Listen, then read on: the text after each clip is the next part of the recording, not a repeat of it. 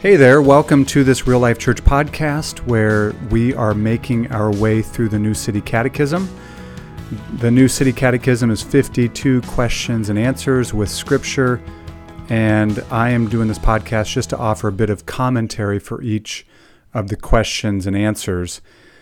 Now, you might wonder, why do a catechism? In fact, some people have kind of a negative reaction to a catechism, and oftentimes it's because they remember when they were kids and maybe had to go through a catechism at church, and it was nothing more than just rote memory, or maybe they had friends that went through a catechism at a particular church, and it didn't seem to make any difference in their friends' lives. Their friends did not love Christ. They lived ungodly lives and so forth. And so it's like, well, why are we doing this catechism? Does it really matter?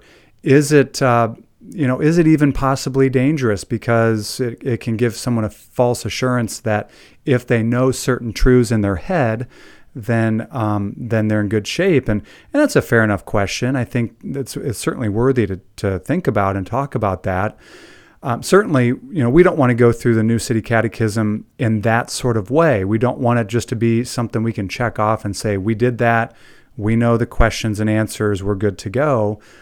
Rather, we want to approach the Catechism like it has been historically, in a more robust and serious and God-honoring way, where we certainly take serious the attempt or the effort to memorize the questions and answers in the scripture, but more importantly, where we get the truth of these things deep inside of us, where it's branded on our souls and begins to shape and form our mind and our hearts as we seek to live faithful lives for Christ in this world. The catechism or confession has been used historically in this way, and it's been used to great benefit for families and for churches. And a catechism is or confession. I'm kind of using these interchangeably, though there's some difference. But they're not to take the place of the Bible. No way. I mean, we want to be students of the Bible. The benefit of a catechism, one like the New City Catechism, is that it can help to systematize what the Bible teaches. It can help to, in a concise way, lay out the doctrines of the Christian faith, what Christians have always believed. And I think that's of great benefit for a church, for a family, to say, these are the things we believe. We are committed to these truths. We believe these things. And even more so at a time when there's such confusion, and lots of deception, to come back to the orthodox beliefs of the Christian faith and be rooted and grounded in these things is a safeguard for us. And I would also say it can be the source of great joy. Jesus said, "I say these things to you so that my joy may be in you and your joy may be full." In other words, Jesus said, my words can produce joy in you. And so that's my hope, is that these truths would get into us and be a source of certainly thinking right and having our hearts worship God appropriately, but also a source of great joy. So with that, we are on question number 3. Question number 3 is this: how many persons are there in God? How many persons are there in God? The answer is, there are 3 persons in the one true and living God, the Father, the Son, and the Holy Spirit. They are the same in substance, equal in power and glory. This question and answer really goes to the nature and character of God as triune, or the triunity of God. The Bible teaches there is one God. No doubt, it teaches over and over again, one God and 3 co-equal, coexistent persons. Co-equal in that they're equal in their glory and power and authority, and coexistent. They've existed together for all eternity. The Father is not the Son is not the Spirit, and so forth. and yet they are one in essence.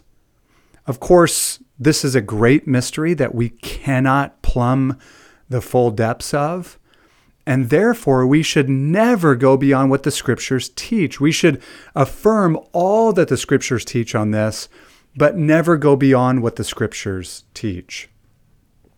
Of course, you won't find the word Trinity in the Bible. You won't find the word triune in the Bible.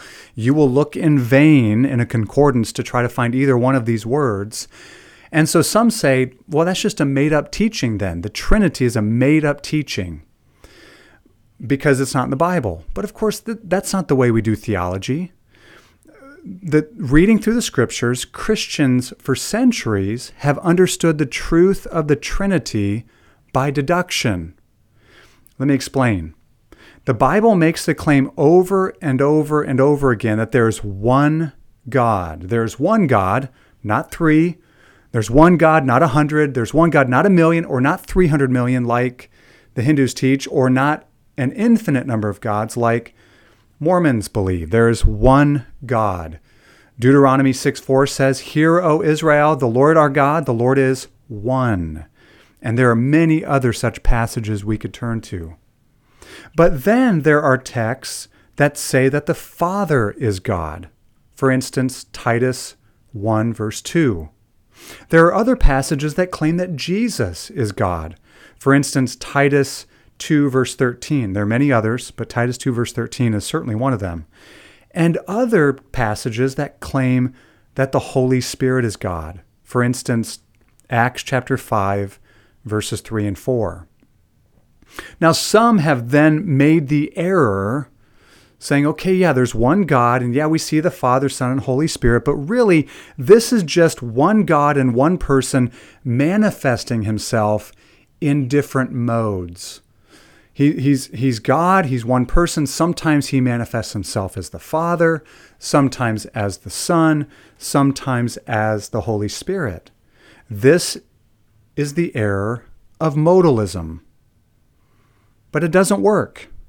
And here's why. Because there are times when all three persons are on the scene at the same time. For instance, at the baptism of Jesus.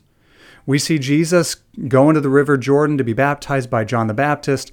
And as he comes up out of the water, we see the Holy Spirit descending like a dove on Jesus, the Son of God. And we hear the word of affirmation from the Father when he says, "This is my beloved Son, with whom I am well pleased." Or think of the time when Jesus is praying in John 17 in what is called the high priestly prayer. Who is he praying to? Well, he addresses Father. He addresses his prayers to the Father. So is he praying to himself and just calling himself by another name? Well, of course not. He is praying to the Father, a unique person in the Godhead. In a day where there is a big emphasis on being Christ-centered and gospel-centered, we need to remember the centrality of the Trinity in the Christian faith. The Christian faith certainly is Christ-centered and gospel-centered, but even more fundamentally and beautifully, it is Trinitarian. The Father, the Son, and the Holy Spirit have existed for all time, for all eternity, in perfect harmony, perfect unity, and perfect happiness. The creation, all the cosmos, and everything in it was not made in order to fulfill something that God lacked. In the act of creation, and especially in creating human beings in his image, God shared his life with his creatures. What an amazing thought. God shared the overflowing life that he possesses in himself with his creatures, and of course the height of his creation with human beings made in his image. Furthermore, the Father, Son, and Spirit in the work of redemption are working in harmony to redeem lost sinners. One of my favorite New Testament passages, it makes this plain and clear in Galatians chapter 4, verses 4 to 6. It says, "In the fullness of time, God sent forth his Son, born of a woman, born under the law, to redeem those who were under the law, so that we might receive adoption as sons. And because you are sons, God has sent the Spirit of his Son into our hearts, crying, 'Abba, Father.'" So right here you see God the Father sending the Son on a mission. The Son comes, he's born of a woman, born under the law, perfectly obeys the law, never sins, goes to the cross as an atoning sacrifice, rises from the dead. All of this in order to redeem us as children of God. And then the Father sends his Spirit into our hearts so that from our hearts we cry, "Abba, Father." Jesus, the eternal Son of God, shares his sonship with us, and we cry, "Abba, Father," to our dear Father in heaven. This is the glorious doctrine of the Trinity. There are three persons in one true and living God, the Father, Son, and Holy Spirit. They are the same in substance, equal in power and glory. And this leads us to the scripture for this question and answer, and it's a Trinitarian benediction or blessing at the end of 2 Corinthians. It's 2 Corinthians 13, verse 14, and it says, "The grace of the Lord Jesus Christ and the love of God and the fellowship of the Holy Spirit be with you all." Amen.